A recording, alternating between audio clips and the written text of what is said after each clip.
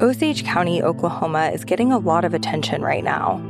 It's the setting of Martin Scorsese's latest film, Killers of the Flower Moon. The movie's based on a book about the 1920s Osage murders, when white men poured into Osage County and killed Osage people for their oil wealth.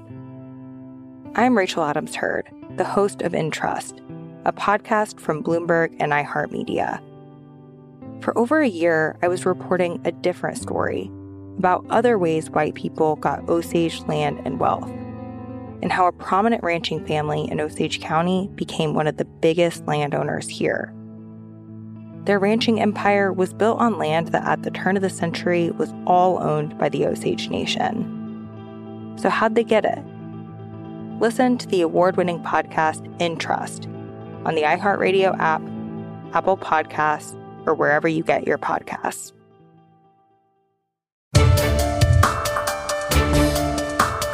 Welcome to the Bloomberg Law Podcast. I'm June Grosso. Every day we bring you insight and analysis into the most important legal news of the day. You can find more episodes of the Bloomberg Law Podcast on Apple Podcasts, SoundCloud, and on Bloomberg.com/podcasts. President Trump calls special counsel Robert Mueller's investigation into Russian election meddling a disaster as he stood next to Vladimir Putin at a news conference in Helsinki earlier. But Putin said that Trump had asked him about the 12 Russian intelligence agents indicted in Mueller's investigation on Friday. Let's get back to the issue of these 12 alleged intelligence officers of Russia. I don't know the full extent of the situation, but the President Trump mentioned this issue, and I will look into it. We're joined by Jimmy Gurulé, a professor at Notre Dame Law School.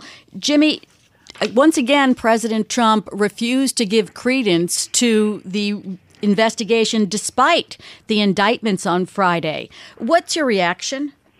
Well, it's deeply disturbing to say the least. It appears that the president has decided to align himself with President Putin and against the U.S. intelligence community, including the CIA, the National Security Agency, the DOJ, and all of the other members of the intelligence agency. So he's favoring Russia, and he's raising questions regarding the credibility of U.S. intelligence agencies, their investigation, and their efforts.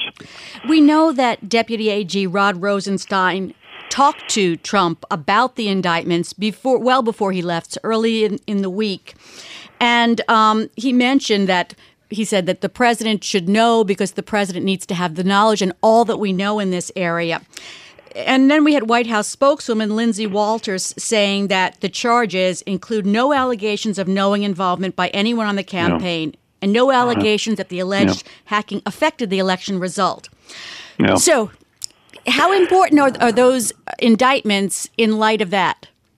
Well, again, I think it's shocking that the White House is more concerned about whether or not these indictments against these 12, or the indictment against these 12 Russian military intelligence officers implicates Trump and the members of the Trump presidential campaign, and less concerned about whether or not these efforts by the Russians have undermined our democracy with respect to the 2016 presidential campaign, and are continuing to undermine our democracy with respect to the upcoming 2018 campaign. There appears to be less concern or less interest regarding those efforts to compromise democracy in the United States.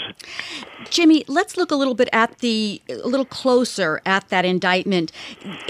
They're very specific about Russian activities taking place on the same day as Trump made that infamous address where he asked Russia to find Hillary Clinton's 30,000 missing emails. Is this setting up for something in the future? I mean, can we read into this, or should we not? Well, I think it is interesting how Mueller has progressed and how the investigation has evolved with respect to the specific allegations regarding Russian interference in the presidential election.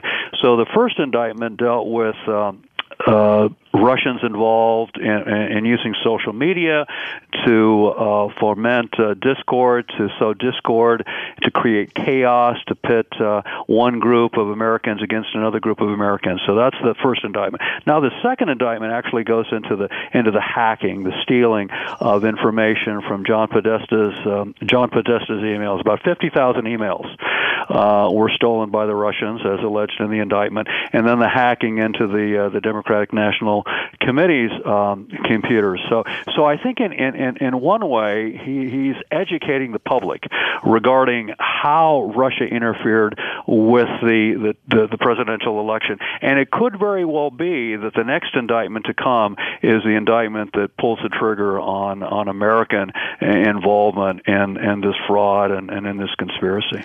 Well, the indictment does show the alleged actions of unidentified Americans, including a candidate for Congress, a Republican lobbyist who ran a Florida politics blog, and a political operative. And people have been speculating about who those people might be. Does the fact that they're unindicted mean that they're clear, or mean that they're possibly next up, or doesn't mean anything? Well, it is unclear. I mean, the fact that they, for example, Roger Stone has he's a former advisor to the Trump presidential campaign, and he himself has admitted, he's conceded, he says, I'm probably the individual that's referenced in the indictment with respect to communicating with Guccifer 2.0 and so forth, and so, but the fact that he wasn't named in this indictment certainly does not mean that he couldn't be named in a future indictment. And so I think we're just going to have to wait and see. But again, I think this is a very methodical way that the Mueller team has gone about educating the public, again, to lend credibility to these allegations. It's not just simply some claim, but there is just detail upon detail, level and layer of details of information regarding the strategy, how the strategy was implemented, and the meticulous steps that were taken to attempt to interfere with a campaign in favor of Donald Trump and against Hillary Clinton. We have about a minute here, Jimmy. Roger Stone has not been interviewed by Mueller, and so legal analysts are saying, well, that could be an indication that he's going to be indicted, because usually prosecutors don't talk to people that are the targets of their investigation. But it could also mean nothing. Yeah, well, that's true, but it is a general rule. It's a general principle that targets of the investigation of criminal investigation are not put before or subpoenaed to testify before a grand jury. So this would be consistent with that principle, meaning that he could be indicted later on. All right. Thanks so much, Jimmy. The hunt for information on this continues. That's Jimmy Gurulé, professor at Notre Dame Law School. The Justice Department has reopened its investigation into the murder of Emmett Till, a 14-year-old black teenager whose brutal killing became a symbol of the civil rights movement. There was renewed interest in the case last year when the woman who testified that Till had flirted with her admitted to lying in a book written by Duke University historian Timothy Tyson. Here's Tyson.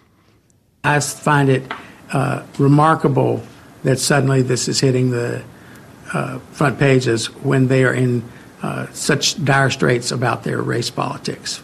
He's talking about about the Trump administration there. Joining me is Clenora Hudson Weems, professor at the University of Missouri-Columbia and author of Emmett Till, the Sacrificial Lamb of the Civil Rights Movement.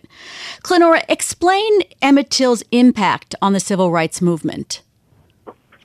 Well, actually, initially no one wanted to think of it as being of any real significance. In 1985, when I started my research and made it clear to my committee at the University of Iowa that Emmett Till was the catalyst, that wasn't the issue. So I'm happy that we got past that. I was able to defend a dissertation in 1988, and everything else since then is, it's just a done deal.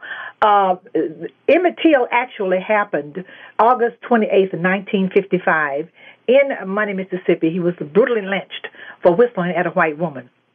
People want to say that he allegedly whistled, but of course my research has proven from the very beginning that he did in fact whistle. That wasn't the point. That still didn't give them the right to kill him, but that's what happened. So with that having happened, Emmett was lynched 3 months and 3 days prior to Rosa Parks' refusal to relinquish her bus seat in Montgomery, Alabama, 3 months and 3 days after that, December 1, 1955. And actually, Emmett, she much later admitted that when someone asked why didn't she go to the back, she said she thought about Emmett and she couldn't go back. So we're saying that, first of all, Emmett Till happened before Rosa Parks' demonstration, which actually set the stage for the Montgomery bus boycott. And then, secondly, it's just something that has just grown. All of the pieces are coming together. Emmett was the true catalyst of the civil rights movement, and what I wanted to do was to free him from the stigma of being an embarrassment to the movement, because no one wanted to talk about it. 33 years. Clinora, let's move on to the Justice Department reopening the case. The Justice Department reopened the case in 2004, but closed it 3 years later because the statute of limitations had expired on federal charges. Why would the outcome be any different now, more than a decade later? I think that people are more sensitive to fair treatment. A lot of emphasis is on diversity and fairness, and so I'm very happy. I am absolutely elated that the case is being reopened, because it wasn't resolved properly. It wasn't fair, and so it needs to be corrected. Historical wrongs have to be corrected, or we will forever be haunted by them. And so I think that that was true with Mr. Whitten, who was the focus of my last book, Emmett: Legacy, Redemption, and Forgiveness, because he was very remorseful and spent a lifetime atoning, representing poor blacks in the state of Mississippi, pro bono. And so that's what we're talking about. We're talking about the fact that people today want to do the right thing. I think that if we give our people a chance to do the right thing, they'll do it. And so if this trial is reopened, we get a chance to posthumously find those two murderers guilty of a crime. Even though they've both, it's almost 63 years later, both men who were charged have died. The woman who is at the center, who said that she lied, is in her 80s, and it can't be prosecuted as a hate crime because it was committed after 1968. So any conclusions might be symbolic. Is that what you're saying? Well, it's more than that. Number one is we have a justice system. When you go to court and you raise your hand and testify and say that you are going to tell the truth and the whole truth, so help you God, you are responsible for that. She has admitted many years later that her testimony went a bit far. We know that Emmett whistled, but all of the touching and the things that she said that he did, actually she was agreeing with the prosecuting attorney that Emmett had touched her and asked her for a date, and did more than the whistle. He whistled, but that was the extent of it. Now she has testified, has admitted rather, many years later that was wrong. That was a lie. And so Carolyn Bryant lied and Emmett died. That's the thing. That's very, very significant. We have to look at that and correct it. She is guilty of perjury. Perjury is a crime, and she needs to be prosecuted on the basis of the crime that she committed. Let me ask you this. We heard the author, Timothy Tyson, say he's suspicious about the timing here. And he said it's a political show for an administration criticized for its racial politics. Do you agree with that or disagree? Totally disagree. I don't think that, it's unfortunate that when we talk about the race factor, it becomes a bad thing. It's not a bad thing if there are some commonalities in the information that's being presented, or the very fact of the matter, the I guess you would say the underlying theme there, or the goal or objective. That's okay, but look at it as it's in its own circle. It's a case that hasn't been resolved properly. It hasn't been treated. Emmett has not been treated properly, nor has his family, nor have African Americans. That's why we feel many of them, and I call them Emmett Till continuums, because people want to say, hey, that happened a long time ago, and that's it, and so what? And you dismiss it, and it gives the wrong message. We have to leave it there. Thank you. That's Clinora Hudson Weems, professor at the University of Missouri-Columbia. Thanks for listening to the Bloomberg Law Podcast.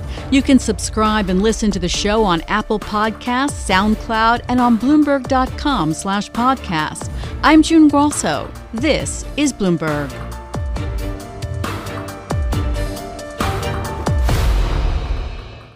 Do you love Elon Musk? Do you hate Elon Musk?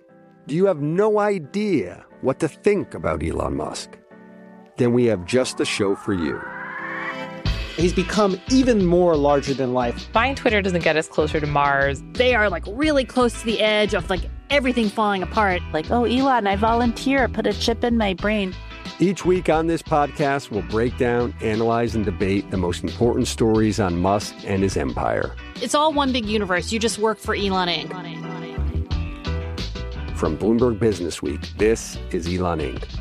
Listen wherever you get your podcasts.